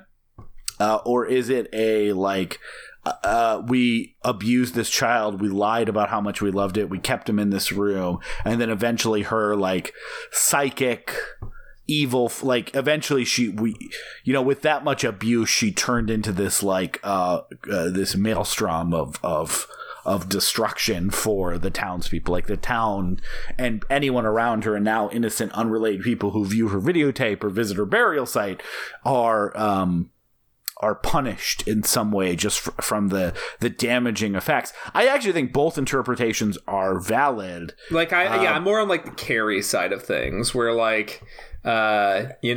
Carrie had an immense power. Carrie could have used that power for good, but suffered such constant abuse and degradation and such blame for her. In the sense it would be for her power. In Carrie, it's just because of her womanhood. But yeah. I see it in that way, where it's she could have gone the other direction and become a Matilda, but instead she wasn't given the. You either get a Carrie or you get a Matilda. You got to go one way or the other, and Samara Sadako got straight up carried. And yeah, Carrie, so Carrie ended up punishing people that didn't cause her any harm. And so that's what I think, it's sort of a lashing out of the traumatized. Yeah, and I think that's a fair reading of it, and obviously is more thematically deep. I see this movie as less thematically rich and more a techno riff on a Omen or Rosemary's Baby type situation. I like it that way too. I like bad seed movies. I feel like it's a bad seed movie, and I feel like it's a bad seed movie that never actually lets you spend any time with the seed. You are... She's just a spooky little girl the whole time. Well, I mean, we never see her, like, you know, we see the one tape of her where there's any, like, non-ghost, right? And the only time is that she's, I mean, just staring at the camera, and then eventually a little interview is like, I try not to hurt people, but I just can't seem to help it. Like, and it's like, oh, yeah, that's a bad seed. Like, that's, and I think the ending, at least from a Hollywood trope perspective, like, your reading is strong. That idea of like, yep, you can't just bury the bones nicely and expect the trauma to go away. Like, great reading. But also, it works with the other reading, too, where it's like, oh, you thought it was an abused child who just needed to find peace. What it actually was a bad seed who still has all the powers as long as tapes exist. Like, yeah. And so I just find that more interesting. I don't know if I find it more interesting. I find it more scary. And ultimately, when it comes to a horror movie, I find, I've told you I'm not a huge fan of ghost movies as a horror. There's great ghost movies, but like The Orphanage is a great movie that also has the, like, as long as I think it's because I hate that trope. I hate the trope of that there's the way to defeat these fucking scary, creepy ass ghosts is, to get them at peace. Make peace with them. Like Devil's Backbone, another movie I really like. I feel like I'm held back from loving it because it's like, well, it's a good friendly ghost though, and it's like, yeah, I like sometimes just evil and spooky shit. Like I like the weird cult stuff. I like the bad seed stuff. I like the you know, it's not exactly my view of the world. I don't believe there's children actually being born that sometimes are just made for evil. Yeah. But that's one of the reasons I like horror movies is that it doesn't need to reflect my real, like, humanism or thoughts on humanity. Like, it is the place where you can just have a bad seed. And we've talked about this in relation to religion, that one of the reasons I think both of us like kind of the kind of religious horror stuff is because in our day-to-day lives we believe all that stuff is nonsense, but like, oh, the mythos that this could happen is great from a narrative spooky perspective. Whereas, like, yeah, there's no such thing in real life. If you're religious, you do kind of believe that, you know. Didn't Trump's, like, minister of faith or whatever their weird dystopian name is just be like, I pray for all satanic babies to miscarry recently? Like, yeah, like they believe that shit in real life, and I can enjoy it as just a fake movie spooky thing. Yeah, I agree with you, and I we've talked about this before. Where, like, as somebody who doesn't believe in ghosts, despite that fact, ghost films scare me far more than pandemic films scare me, far more than post-apocalyptic films, more than home invasions, like stuff that's, you know, for me, statistically more likely to happen, the collapse of society, because they're likely to happen at all. That there's even a 0.01 chance or whatever of it happening. Home invasion is more scary to me, or is you know, more likely than a ghost thing happening, because I think a ghost thing has a 0% chance compared to a 0.01. I guess maybe they just have overused and moved. I just think ghost stuff scares me because I can't rationalize. You can't argue with the irrational mind. And I think ghost movies tap into, you know, while some of them, I love them for their lore.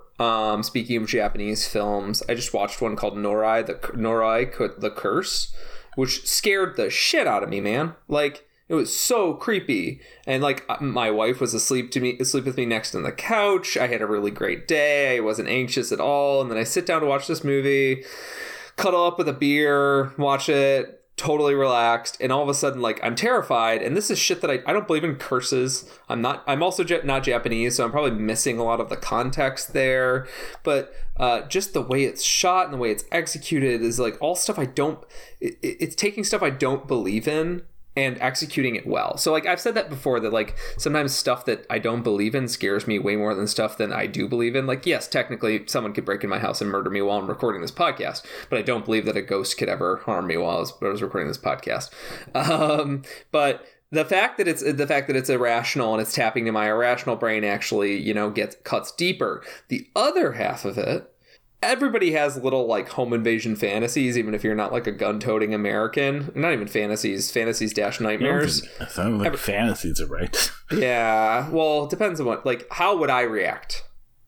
You know, daydream style situations.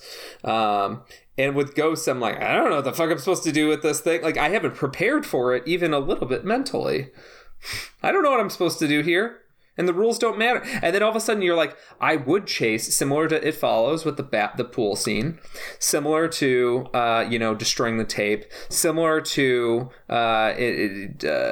going and finding the body and putting the body at rest. I'd follow tropes. I'd follow whatever I knew. I'd go to talk to a priest. I'd go do like all the shit to try and make sure that I could put myself at rest. I could put the demons at rest.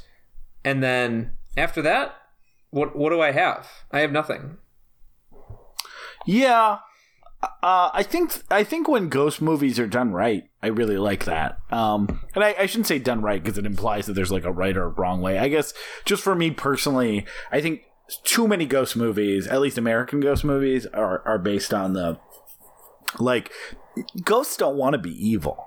They just are forced to relive their trauma, which can be done really well. It just is constant, right? And like almost think of the best ghost movies that are like truly like I really do like The Orphanage and The Devil's Backbone and other stuff like that. Crimson Peak, another great example of like the benevolent ghost who just like wants to be heard. What's more interesting for me is that like taking that very American trope and turning it on its head. Because you're right, Peter. I don't know if that's a trope that is as prevalent in Japanese filmmaking or storytelling or stuff like that. But they're just like, yeah, it's an evil kid. Like they don't try to they don't try to make it appear like it has something to do with getting at rest. It's just like we've stopped. It's the source of its power. And then they're surprised when it's not. So that's why I actually think the twist works better in the American version because you're playing off this idea of like this poor kid. And I do think that's why when she realizes what's happened, she flashes to Samara saying like she doesn't want to hurt people. She just can't help it. Yeah, you're probably right. Yeah. You're probably right. I mean, and also like I don't know. I think your interpretation is valid. I'm just saying, like, on every level of like what I want out of a horror movie, what I find compelling about a ghost movie specifically, one that takes like the most compelling part of this movie for me is that it goes through the ghost happy ending. We solve the ghost crisis, and it's like, nope. Yeah. All of your rules are failing you because you forgot it's an evil kid. Evil kid ghosts are just evil ghosts. Yeah. Not sad ghosts. And even Aiden is like, you idiot. Yeah. So we have to talk about two things. Oh, that's a great. When he's like, wait, you helped her? You helped her? Why'd you help her? And he's like, oh my God. That's the only time he's shown. He's like, yeah, the ghost is talking to me. And he's like, but I'm a weird kid, so I'm chill with it. He's like, the resigned only to time his fate. Yeah, the only time he shows emotion is finding out that his mom helped Samara. Mm-hmm. So there's a couple things we need to talk about really quickly. Sure. Before we get to I want to talk about both the technological theme, which is super important. And I don't know, dude. We fucked around. We're gonna have to compress all this. Yeah, and Gore Verbinski. Great. So we talk. I want to talk about one thing, and it's 30 seconds. Yeah. I'm going to make a website called doesthehorsecommit-suicide.com. It's a whole new website, and it's just it's front page is the ring with a sad horse face. There's no happy horse face. It's just the sad horse face. And then there is a content warning for Neverending Story, but it doesn't technically apply. Like, does the horse die by suicide? No, but the horse does die and is very sad about it. If you read the book, yes. Non-canonically. This is, so comparing it to the original, let's talk about Gore Verbinski first, and then we can talk about the technology, and then it'll lead us towards the end. So Gore Verbinski was, can you guess, a music video director.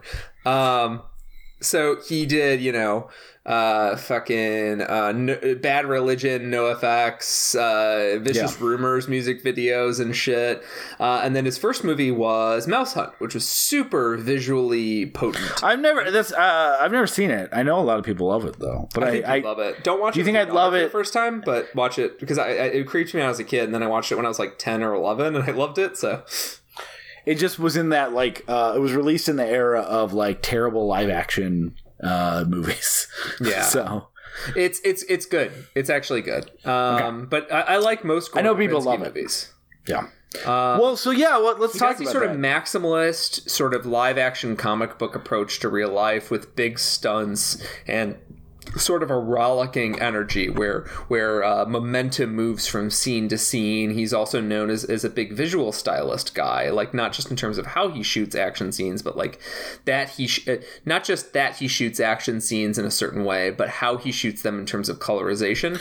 Yeah, and like Film Twitter fucking loves Gore Verbinski too, and yeah, it's interesting that you say that you love. I was curious if you like him in general. I think he's made movies that I really enjoy.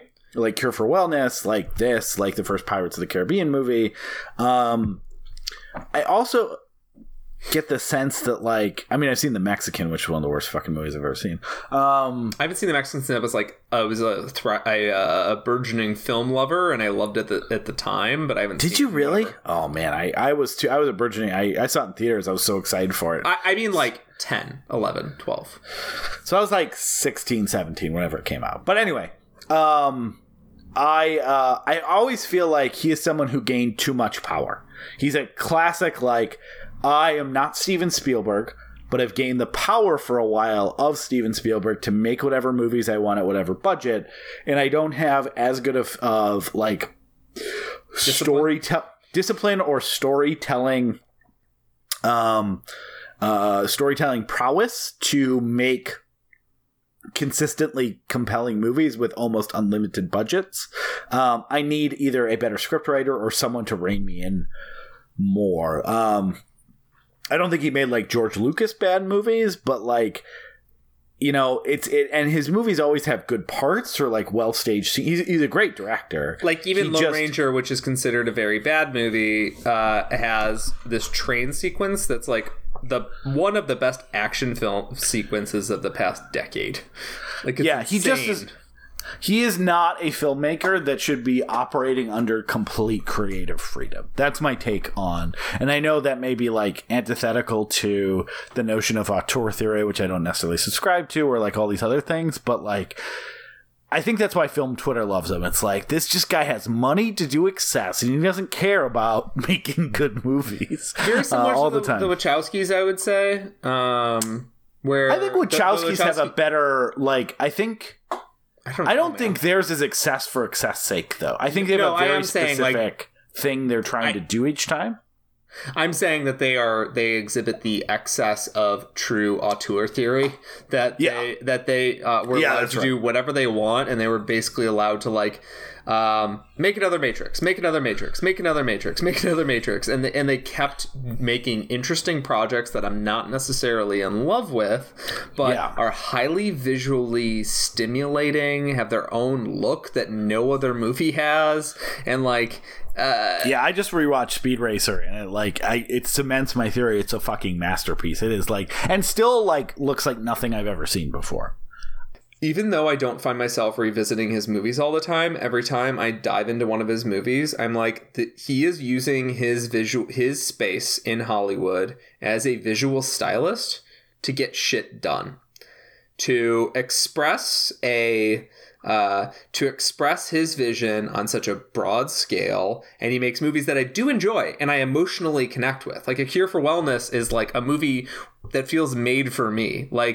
These big alpine sweeping camera shots that are usually reserved for movies from the 40s but shot in modern day beautiful digital photography, and then all these strange gross practical effects mixed with digital effects where they can't make a practical effect work, and these haunted faces, and yes, he has his sins, similar to, I would say, the Wachowskis post Matrix Revolutions. I mean, similar to David Fincher, similar to a lot of visual stylists. Like, there are movies where they take the digital saturation, the post "Oh Brother, Where Art Thou" Fight Club digital saturation effect way too far. But he's making movies that are shot well and framed well, and have a what is the term? Not cataclysmic. Catalytic reaction within the frame that, like, you know, you can't cover up with an Instagram filter, right? Like, just because this movie and Weatherman look way too blue, like, in retrospect, they're just way too blue. They're way too oversaturated. Like, I get it. The Coens did it, and then it was cool for a very long time. I still think that shows off a command of the visual language of film that, like, I'm not even paying attention to what Naomi Watts is saying at times, because the movie is communicating exactly what's happening in silent terms. Yeah, I couldn't agree more. Like, he's so good in this movie of, like, presenting his vision of the Ring. It is, I think, Peter. Well, I don't want to say that. It's definitely the first movie we've done this month where the remake completely outdoes the original. I like the original. They are... Oh, I know what I was going to say. This is... this movie is better than the original. We're going to do 2 more? I'm doing a mental count. 2 more movies that I... 3 more movies that I think outdo the originals. But I did the math, and all 7 other movies that we're covering in this double month are reimaginings of the movie that were made decades after, right? I mentioned that at the beginning, but they really are reimaginings. You can watch Dawn of the Dead 1978 and Dawn of the Dead 2004, and there's definitely one that's better than the other, but you're not watching really the same movie. Same thing for everything, I think, but Night of the Living Dead. But this is the one that is like, I'm going to copy it. Like, it is very close to the original. And then take all the good things, which were myriad, and make them all a little bit better. Like, I can't think of one thing that the original does better than this movie. Like, this movie kind of exceeds it in all areas. And again, not a shot at the original. The original is really good. But it's a classic example of don't watch them back to back, especially with The Ring first, because you're not getting a new interpretation. You are just getting kind of a straight remake that does everything a little bit better. The stylistic approach is completely different, which I like. Because that means that we're not getting a situation where, like, it's trying to replicate the exact sort of calm Japanese, sort of draining Japanese style of the original, which means that the 2 films, like, I will revisit both films now. Yeah, you just want to space them out, I think.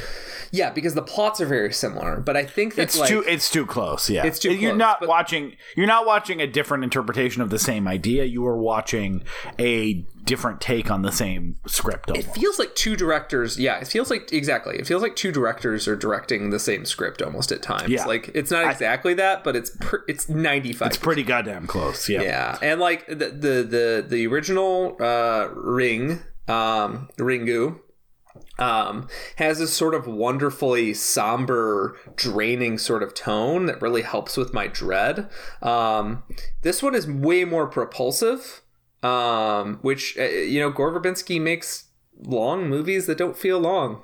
This movie is almost 2 hours, and by the time it was done, I was like, what was that, like an 89-minute movie?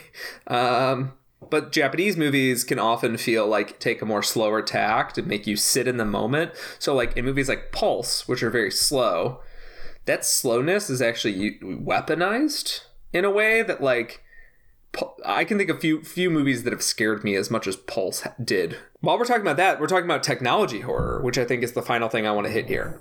Okay. So, I think that a lot of these horror remakes, particularly the Pulse remake, my God, were Where they failed is this was a short fad.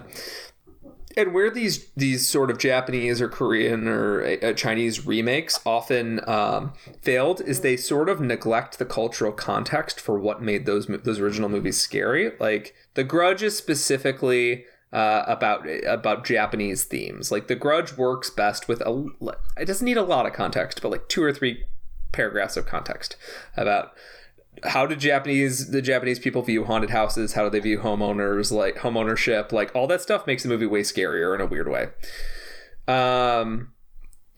Not completely connecting one-to-one with movies sometimes makes them very scary in its own sort of abstract way. David Lynch has made a career out of that. Because David Lynch speaks a language that only David Lynch speaks. The cultural context was about modernity and technology, our dependence on technology, and how modernity buries the past, represses the past, and pushes it under the soil, and in this case, down the well. That's something that Americans can easily adapt. Americans, just like Japan, because partially because of the way we've had an immense effect on Japanese culture, can easily identify with the idea that we just keep building upward, and burying the past beneath it. And literally, the well is buried beneath a cabin. They have to dig through floorboards to get to the past. That's something that Americans can clearly understand. Like, I bought a tract of land, the land is haunted. Like, that's something that's pretty easily, adaptable. So The Ring doesn't suffer from that sort of like, lost in translation thing as much the way the rest of the other movies do. And so for that, I want to talk about the fact that the movie is about technology. And there's a few things to get into here before we're done. First is that VHS was well on its way out by 2002. They were still making them until the mid 2000s, but wasn't there something I read? What was the last new movie released on VHS? It wasn't The History Ring. of Violence, I think. Oh, that's right. Yeah, should have been The Ring. They should have done a release in The Ring. That would have been awesome. That's just to the get video. In last. That's just the video. Yeah, just for the nerds, Like it doesn't actually have the movie. It just has the Ring short. Yes, that'd be so fucking good. Apparently, the first version of the tape, if you when you get it, it would be at like minute 10 or whatever. But if you like rewound it to the beginning, it would just play the Ring tape at the very beginning. So if you did, that would have been cool. Like if you just started the movie, but I suppose that's kind of a spoiler if you bought the movie or rented the movie. Yeah, but you'd be very confused. But so VHS was kind of on its way out in America by the time they got around to this. And when the book was written in 1991, it was very much in the heyday. But this adds something that we don't talk about very much, which is antiquated horror, antiquated technology horror. That distortion and white noise and the sort of eerie effect of old technology, particularly fading old technology, has an effect on our brain. It's either soothing or very eerie, right? Yeah, it's kind of like that horror movie about the Killer 8-track tape, where if you press the A-B side 5 times in a row, Casey and the Sunshine Band appear behind you and killed you in the car. That's good, Aaron. That's good. Terrifying. But like, there's just to be clear, if you like that joke, thank you for listening to 2 hours and 20 minutes of our podcast. Yes, thank you. But like in Insidious, there's literally a scene where they play "Tiptoe Through the Tulips" by Tiny Tim, and like that was a song that grandmas and people used to play for their kids, just as like a cute little ditty. Like Tiny Tim, that sweet little guy. He's got his little guitar, his little ukulele. He's playing songs for the kids. And then in Insidious, they were like all they did was like some slight distortion to "Tiptoe Through the Tulips," and I think they made the track skip a little bit. And all of a sudden, it was a horror song because vinyl that hasn't been taken very well care of is scary. Well, I mean, how many horror movies use the film strip, right? I think Insidious does as well. Like, yep. There's always. Oh, is it Sinister? I forget. Both are good movies. Sinister rules. But yeah, like, but so much of that is based on like film strips or old newspapers or just like old ways of communicating. We haven't really seen the DVD horror movie, but this is also like, right before or right kind of in the middle, I guess, of the, maybe we should also be talking about how scary new technology is. And so like Fear.com. you have like Fear.com, you have like the one missed call about cell phones. You even have like thrillers that are using it, like now that everyone has a cell phone, maybe we put Colin Farrell in a phone booth. Yeah. Well, I suppose that doesn't really work because he's in a phone booth. That's actually antequated. Antiquated, yeah. But yeah, it's He's like, a lot of people jerk off in here. in the phone booth. Yeah, I think this does use it well. And as someone who like took my school was kind of cool. They had we had a television show in our high school that was produced, and you could take film and media studies in high school for some of your electives, and there was a whole little TV studio and film production stuff, and I took that for 2 years and did segments on the Friday television show that would air in every classroom and stuff like that. So I learned how to edit on videotape and do all that stuff, and like what a pain in the ass it is. But as I learned later, when I actually had to edit on real film when I was in college, better than editing on film anyways. Yeah. But yeah, so like that idea of like how you sync up the tracks, how you do frame by frame, you know, to me when I saw it felt like something that was very familiar because I was only 3 years removed from that, 2.5 years, maybe 2 years removed from it. Where now the whole thing of like that concept of that a video is just film compressed and you're watching it frame by frame still, and there is actual like a physical thing in there you can rip out and modify and change and manipulate, and having to use that kind of editing to pull out messages or pull out what's on the tape was super effective at being creepy. And there's just not an equivalent for that in DVD, right? Like you're just getting a laser scanning what's on there. Like you could do a facsimile, but the idea of like going frame by frame, but in a DVD, at best you can be like, oh, I didn't miss that. You could Fight Club it, right? Like where the frame just went too fast, but you can't really get into like the physicality of compressed film in a canister being served to you. Yes. In a square or a rectangle. Yes. So there's sort of the antiquated horror of this had entered in, right? But there's also the fact that like, there's also the fact that like the book was not written with the VHS as an antiquated horror. Yeah. VHS was very much the hot commodity, right? In 1991, VHS had basically defeated Betamax. Yeah. So VHS was the top of the pops, baby. So horror was once all castles, Victorian counts, and then that became antiquated. Then we got focused on haunted houses. And then that kind of became antiquated in and of itself. The idea of like, you know, big house. And then family needed to disintegrate. It wasn't just about a scary house. You also needed the family itself to fall apart. And like having a movie about a single mother who is fighting and working. The first time we're introduced to her, she's fighting to like be good at her job, but also be a good mother. And like she's got a shitty deadbeat dad who's like not helping with the kid, and it's like we don't really need to talk about Noah that much, but you know, whatever. Real quickly, we need to talk about the one fact. What kind of fucking deadbeat dad is in the car with his child and is like, yeah, I guess I'm a shitty dad because I had a shitty dad. It's weird, right, kid? And the kid's like, yeah, for sure. Definitely weird. That kid definitely knows. There's no secret there. That the psychic kid whose ghost is telling him what's going on in the movie when we're off screen, that ghost is like, that guy's your dad. He's like, yeah, I know. And he's like, duh. Look, I got a lot going on right now. I'm not ready to meet new people into my life. So Samara's like, no one ever does me. Yeah. But yeah, so anyways, so that kid, the dad sucks. But anyways. No, that kid's going on Facebook and being like, I know who my dad is. Speaking of technology, I do think technology has somewhat changed the concept of the broken home, where like parents just disappear. Yeah, like that kid can figure it out nowadays. they can figure it out. But like, so like the poltergeist thing, where it's like a nuclear family and it's a haunted house, and that family through chaos is actually being tossed together, pushed further together. That was kind of the thing for a period of time. So modernizing the family, getting it away from Victorian Gothic trappings. But this is a nuclear family, and we're going to keep the nuclear family together.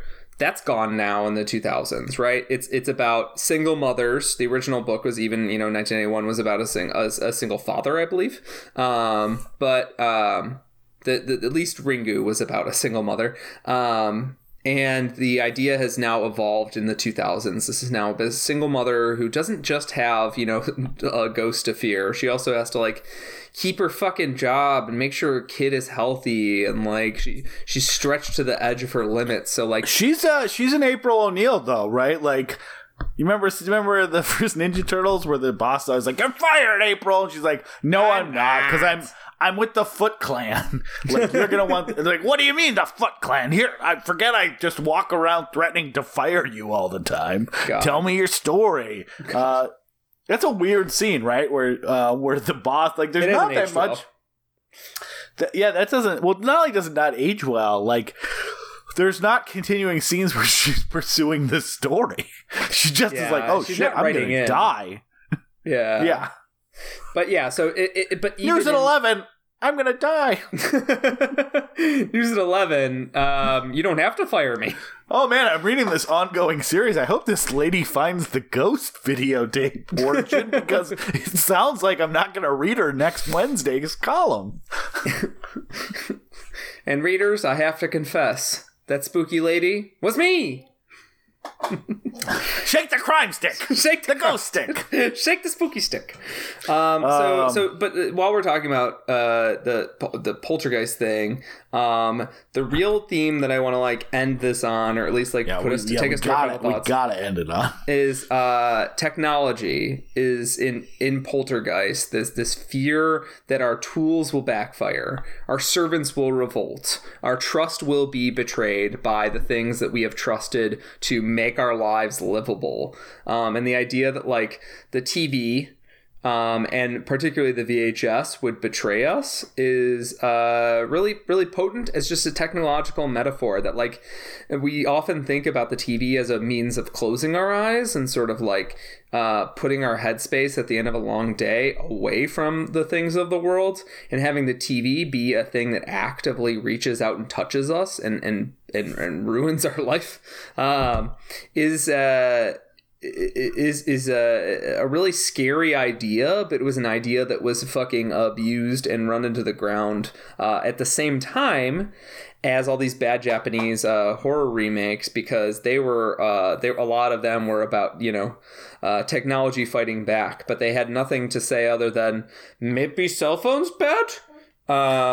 So that's why I think this movie is so interesting, because it's essentially a ghost. But that's why, hold on, before you go, does not want to be forgotten. But the only way that this repressed past can insist on itself is through the only thing we're paying attention to, which is our technology.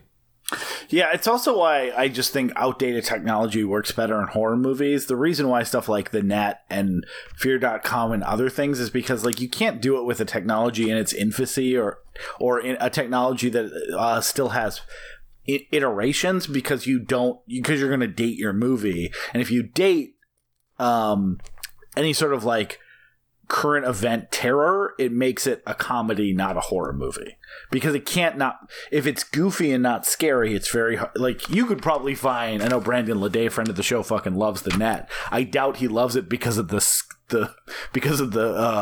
real world fear it inspires about the internet, where I think if you made an internet film now, I'm not saying that you wouldn't be necessarily dated in 20 years like a horror theme one, but I think you'd have a better grasp on something that wouldn't be mockable in 2 years. Like, technology, like, in its infancy expands and then iterates. And VHS was like, VHS is a good example where like whether it's 1991 or even 2002, there's not an iteration that's happening to that as a technology anymore. And so you're kind of safe to delve into what's so scary about it. And I think they nail it really well. I really do like this movie. As I move towards my final thoughts, it was a movie, Peter, that like, as I said, I was never a huge fan of it. I don't have fond memories of it. I don't own it, but I always knew that it was like a competent ghost story. I was definitely not going back into this expecting to hate it because I didn't hate it then. And if anything, I also recognized that all the extra textual stuff that was influencing the way I was viewing this movie are gone. I wasn't worried about the state of the horror movie in 2002 in 2020 anymore. And so I had a suspicion that I was going to like this more, and I did. And I'm glad we get a chance to do it on the show because I think the next 4 movies I'm really excited to talk about, but they don't have as much influence on general trends of like horror movies. So I'm glad in this like first half we got a chance to talk about like Dawn of the Dead, The Crazies, and The Ring, because I do find the trend lines of like what was popular, what was made into horror movies throughout my lifetime somewhat interesting, and hopefully people listening do as well. I recognize throughout my lifetime because everything else I just experienced in retrospect. So I wasn't there as I was like, are we ever going to get a good R-rated horror movie from a studio? Like, I didn't have to live through that as like someone who was going to the movies as much as I was back then. So yeah, I think you wrapped it up for me as well, because I got to talk about the technology portion. The only thing I have to throw in, there's a specific image of bugs crawling in the tape, and then it cuts to bodies floating or people swimming in like a hellish mud pool. And you're like, why didn't they use drowning pools? Let the bodies hit the floor? Why didn't they use it? No, I had a nightmare last night about that image. Like right after watching the movie. So like that shows you the impact of the movie. That like some part of the editing, his ability to Gore Verbinski's ability to manifest hellish imagery, worked into my subconscious in a way that like I didn't know. And that speaking to your comment earlier that I agreed with, like they didn't explain this like hell pool of people swimming around and drowning in this pool. Like that image was just for us. It was just in its context. It's just in the creepy tape. And that was maybe Samara showing us what the afterlife is like. I don't know, but like as a final thought, like some part of the tape needs to remain a dark mystery. And while I did dive into a lot of the strange pathways that the series took with multiple canons, that ultimately, at the end of the day, it's about a strange little mystery tape and trying to solve it, trying to get some grasp of the universe. And at the end of the day, all you know are the strange rules that you have ruled out. And in order to rule out what wasn't the rules, people had to die. So that's why this movie, while I don't think it's transcendent on the level like Invasion of the Body Snatchers is, or, certain movies we're going to cover, I do think that it's transcendent in the sense that like it transcended the film into my subconscious. Like the visual style of it worked for me in a way that like, the narrative themes, the script themes, maybe didn't destroy me in the way that like I hoped.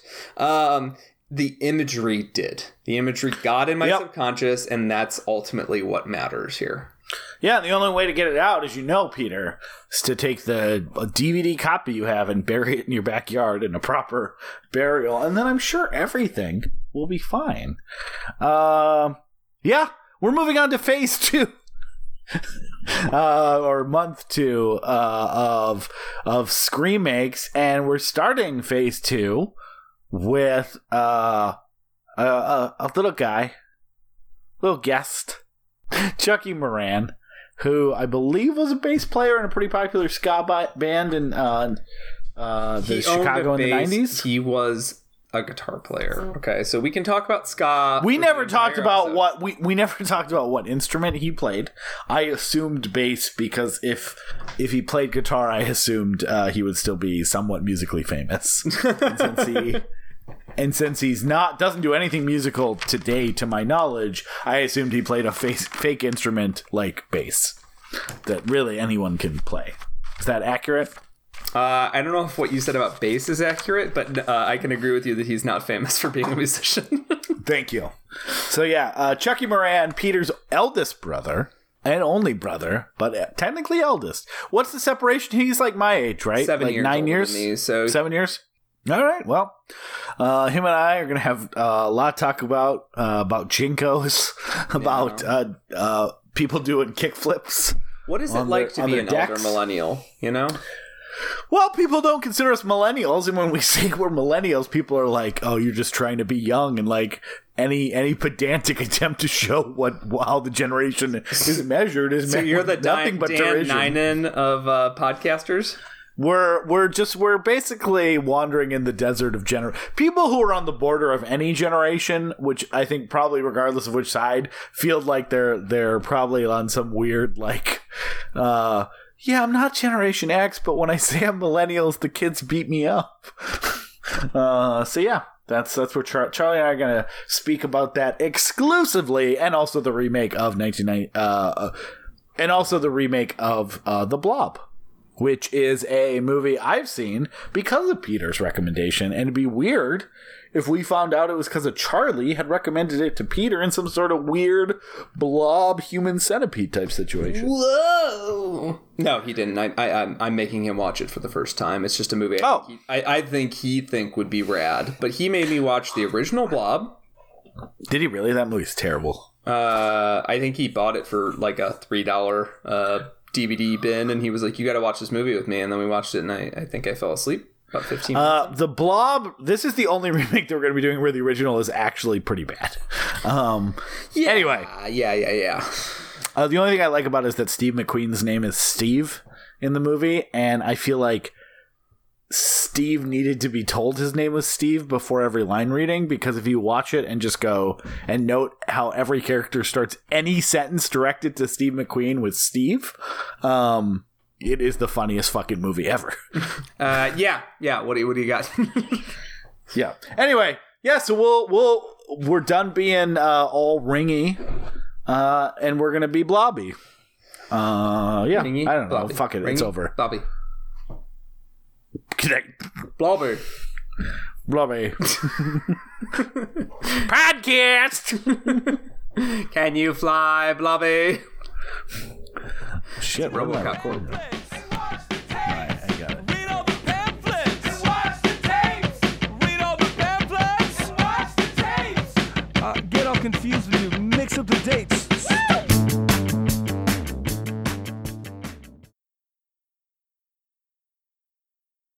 Thank you so much for listening to We Love to Watch. If you made it to the end, hopefully you liked what you heard today. And if you'd like to hear more, please go to patreon.com/WeLoveToWatch. And if you can chip in a few bucks, that would really help us keep the lights on and keep us moving forward. It wasn't an implicit threat by Peter. He just didn't know how to say it. But either way, we'll continue to make more. But it would be helpful, as we explained to our loved ones, where all our money is going, which is all on server space. If you can't, if you don't have a few bucks to chip in, we totally understand, and you want to support the show, we truly, absolutely would appreciate a review on iTunes. I know every podcast says it, and it's because it really does help, and so every podcast wants that help. So please go leave us a positive review so that when people find this show organically, they hopefully want to tune in and listen. And thanks again for all of your listenership and support and time throughout the years. We really do appreciate you. With kisses and smooches, Peter and Aaron.